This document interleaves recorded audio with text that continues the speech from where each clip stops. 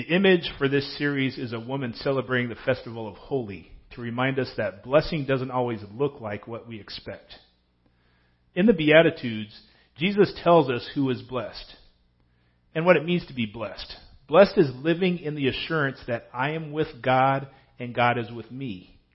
Even though my present circumstances might not look like it, if I am blessed, I'm actually living in the kingdom of heaven. And that's not a delusion. It's a life with hope. Now, how do I get there to that life of hope? That's the question Jesus answered in Matthew 5, 1 through 12, and what we're going to answer this summer. Today, we are looking at the fifth person Jesus says is blessed. In Matthew 5, 7, Jesus teaches this: Blessed are the merciful, for they will be shown mercy. This same word, merciful, is used in the Odyssey. Calypso says of herself that her heart is not made of iron, but that she is compassionate. However, she keeps Odysseus trapped for 7 years. She calls herself merciful or compassionate, but she's really only thinking about herself. She really doesn't understand mercy. In order for us to know how to be blessed by mercy, we need to know what mercy really is and when do we use it. Let's talk about when we use it first. The service of mercy is in guilt. In order for someone to receive mercy, an act deserving of guilt has to have occurred. I don't need mercy if I haven't done anything wrong. But if I have done something wrong, mercy is the elimination, reduction, or even temporary easing of the punishment. The motivation for the easing of the punishment is undeserved compassion. John Wesley simply called it being tender-hearted. It's not giving someone the punishment they deserve, but not due to neglect or bribery, but simply because of compassion. My youngest daughter is learning to say nice things to people. She says, I love you. You're the best. And she says, I forgive you. But her 3-year-old mind doesn't yet understand that forgiveness requires a hurt. So she says, I forgive you to be nice, even though there's been no wrong done. Now, it is nice and it's funny, but it's not true forgiveness. Similarly, with mercy, there must be the components of guilt and compassion for it to be true. Everyone needs mercy. Romans 3:23 says, all have sinned and fall short of the glory of God. Everyone is guilty. Everyone deserves punishment. So everyone needs mercy. That being the case, it's understandable why Jesus would say that kingdom of heaven people are merciful. When someone hurts me, I don't have to exact vengeance. I can extend mercy. When someone fails to live up to my expectations, I don't have to point the finger. I can extend mercy. When someone gets caught in sin, I don't look down my nose at them. I extend mercy. And that's not necessarily a natural response for many people. It's not that I don't feel for people, but I also want people to be accountable. Also, it might not sound fair. I mean, if I'm held responsible, then other people should also be fully held responsible. And if I'm shown mercy, well, then I can also show mercy. But that's not kingdom of heaven thinking. That's actually Eastern religious thinking. The security of mercy is not karma.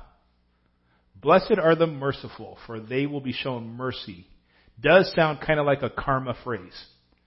Karma basically means what goes around, good or bad, will come around in this life or the next. The Bible actually has several teachings that on the surface could sound like karma. Galatians 6, 7 through 9 says, don't be deceived. God is not mocked. For whatever a person sows, he will also reap. Because the one who sows to his flesh will reap destruction from the flesh. But the one who sows to the Spirit will reap eternal life from the Spirit. Let us not get tired of doing good, for we will reap at the proper time if we don't give up. So, sow into my fleshly desires and reap destruction from my flesh. Sow good things to the Spirit and reap from the Spirit at the proper time. Jesus says in Matthew 11:25, Whenever you stand praying, if you have anything against anyone, forgive him, so that your Father in heaven will also forgive you your wrongdoing. Jesus is saying, if I forgive others, then God will forgive me. A parallel passage is Luke 6:37. Do not judge, and you will not be judged. Do not condemn, and you will not be condemned. Forgive, and you will be forgiven. All these verses sound very transactional. Do this, and then get that. There are general principles of life where that's kind of true. If I make wise decisions, if I'm generous, if I'm kind, those attributes will generally cause me to have a good life. If I'm unforgiving, then God will work on me to change that so I don't become a bitter person. But mercy is not transactional.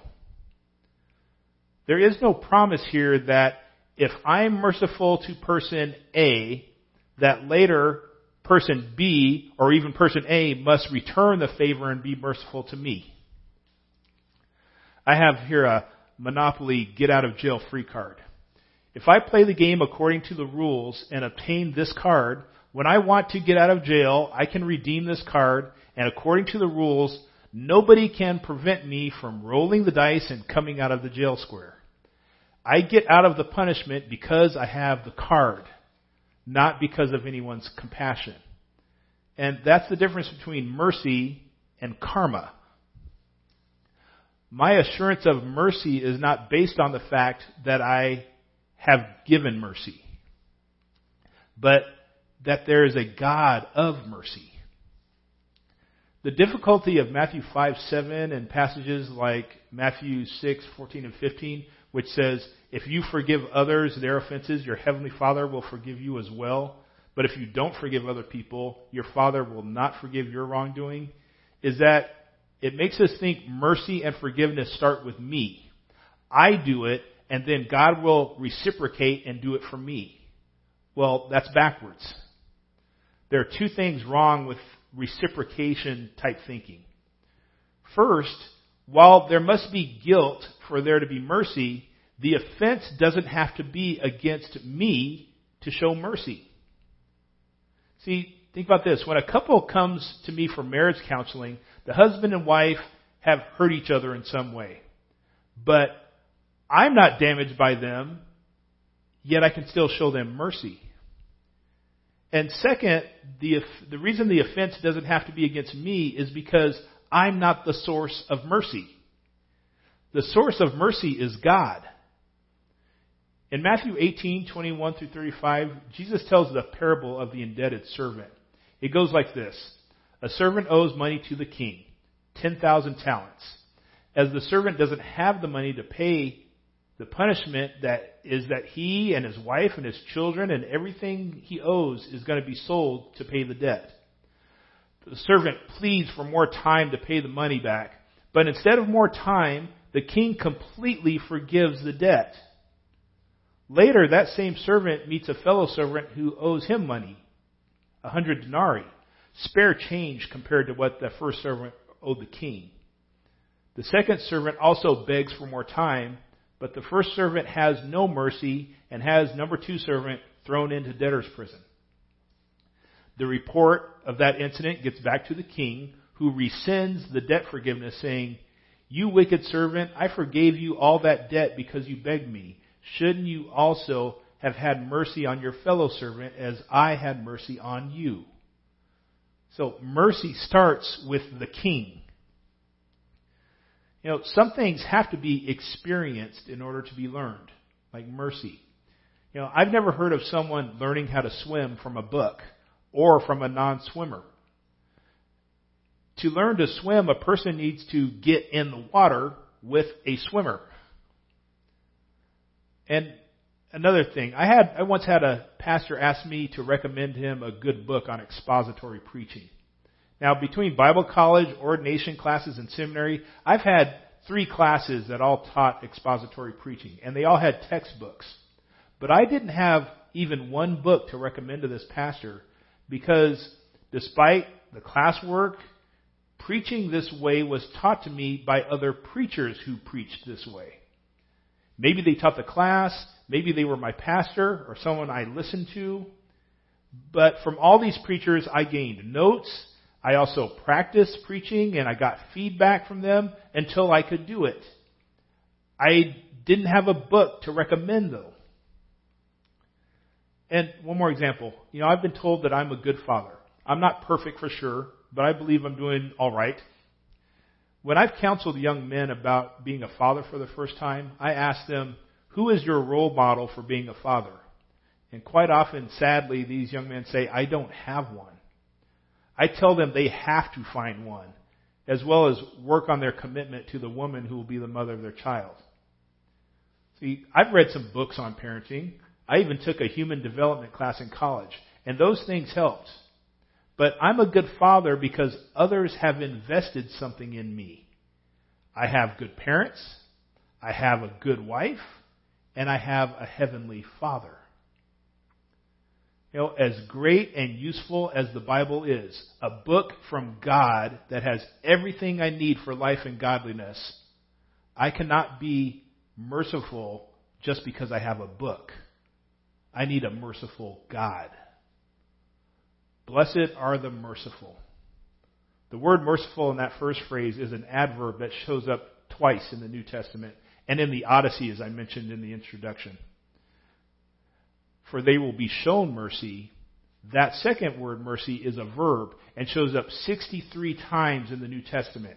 And 60 of those 63 times refer to the mercy of God. Romans 9:16, as one example, says, it does not depend on human will or effort, but on God who shows mercy.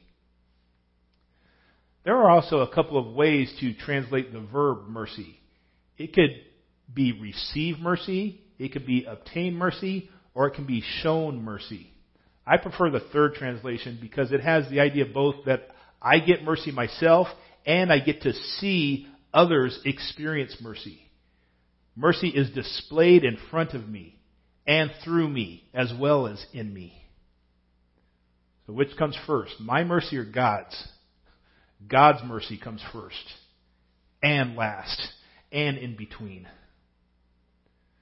With God as the source of mercy, how do I show mercy? Well, Christians have been thinking about that question for as long as there have been Christians. I want to begin this application with 3 lists from church history. Our own Methodist tradition has 5 works of mercy. Some are kind of general and others very specific. The historical Methodist works of mercy are doing good, visiting the sick and prisoners, feeding and clothing people, earning, saving, and giving all one can, and opposition to slavery. Overall, very practical, drawing from Scripture and impactful on society.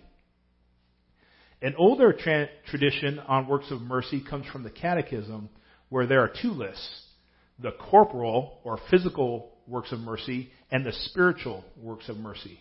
And again, these actions come from the Scriptures. The corporal works of mercy are to feed the hungry, to give drink to the thirsty, to clothe the naked, to give shelter to travelers, to visit the sick, to visit the imprisoned, and to bury the dead. 5 of those 7 come straight from the mouth of Jesus in Matthew 25. And the spiritual works of mercy are counseling the doubtful, instructing the ignorant, admonishing the sinner, comforting the sorrowful, forgiving injuries, bearing wrongs patiently, and praying for the living and the dead. All those actions also come from Scripture. And the only one we as Protestants might have a difference on is the final one, praying for the living and the dead. For a Roman Catholic, that would mean praying for people alive on earth and souls in purgatory. For me, that means praying for those who are spiritually alive, that is, those who have saving faith in Jesus Christ, and praying for those who are spiritually dead, those who have not yet expressed faith in Jesus Christ. Realize praying for someone to receive God's mercy is an act of mercy. I can't stress enough how important that is. To pray for someone to come to faith in Jesus Christ and receive God's mercy is an act of mercy. And here are some more practical ideas. Some of these we've recently done as a congregation. Pare down your possessions and share your excess with the needy. Organize a toy, book, clothing, or other drive for those in need in your community. This is like what we recently did for Tubman and First Care Pregnancy Center. And you know what? Sometimes the thing people most need are things we don't talk about much, like feminine hygiene products for poor and homeless women. You could volunteer at the Christian Cupboard Emergency Food Shelf or another organization. How about this? Call someone you know is lonely, even if you don't understand why they are lonely, and especially if you do. It's an act of mercy to do something kind and helpful for someone with whom you don't get along or who has wronged you. Another action that I know many have done during the pandemic is offer to run an errand for someone else. And here's an idea. Keep a little cash and a small cooler with cold water in your car so that when you encounter someone begging for money at an intersection on a hot day, you have something to give them. Those are just a few ideas I found this past week, and I'm sure you can come up with your own. And we can already do this. We can do this because God has already been merciful to us. If I limit mercy to someone hurting me and then me forgiving and not punishing them, then I've missed the scope of God's mercy and therefore missed the full blessing. Mercy is compassionate action I do for another person to give them hope and healing and point them to the merciful God. Blessed are the merciful, for they will be shown mercy. Let's pray. Psalm 119 says this, Your statutes are wonderful, therefore I obey them. The unfolding of your words gives light, it gives understanding to the simple. I open my mouth and pant, longing for your commandments. Turn to me and have mercy on me, as you always do to those who love your name. Direct my footsteps according to your word, and let no sin rule over me. Redeem me from human oppression, that I may obey your precepts. Make your face shine on your servant, and teach me your decrees. Streams of tears flow from my eyes when your law is not obeyed. Kyrie eleison, Lord, have mercy on me, a sinner. As you reflect on this message, think of one thing that resonated with you, one thing that challenged you, one thing that you want to learn more about, and one thing you will do based on what you have heard. I leave you with this blessing. May the holy God, holy mighty one, immortal one, have mercy on us and on the whole world.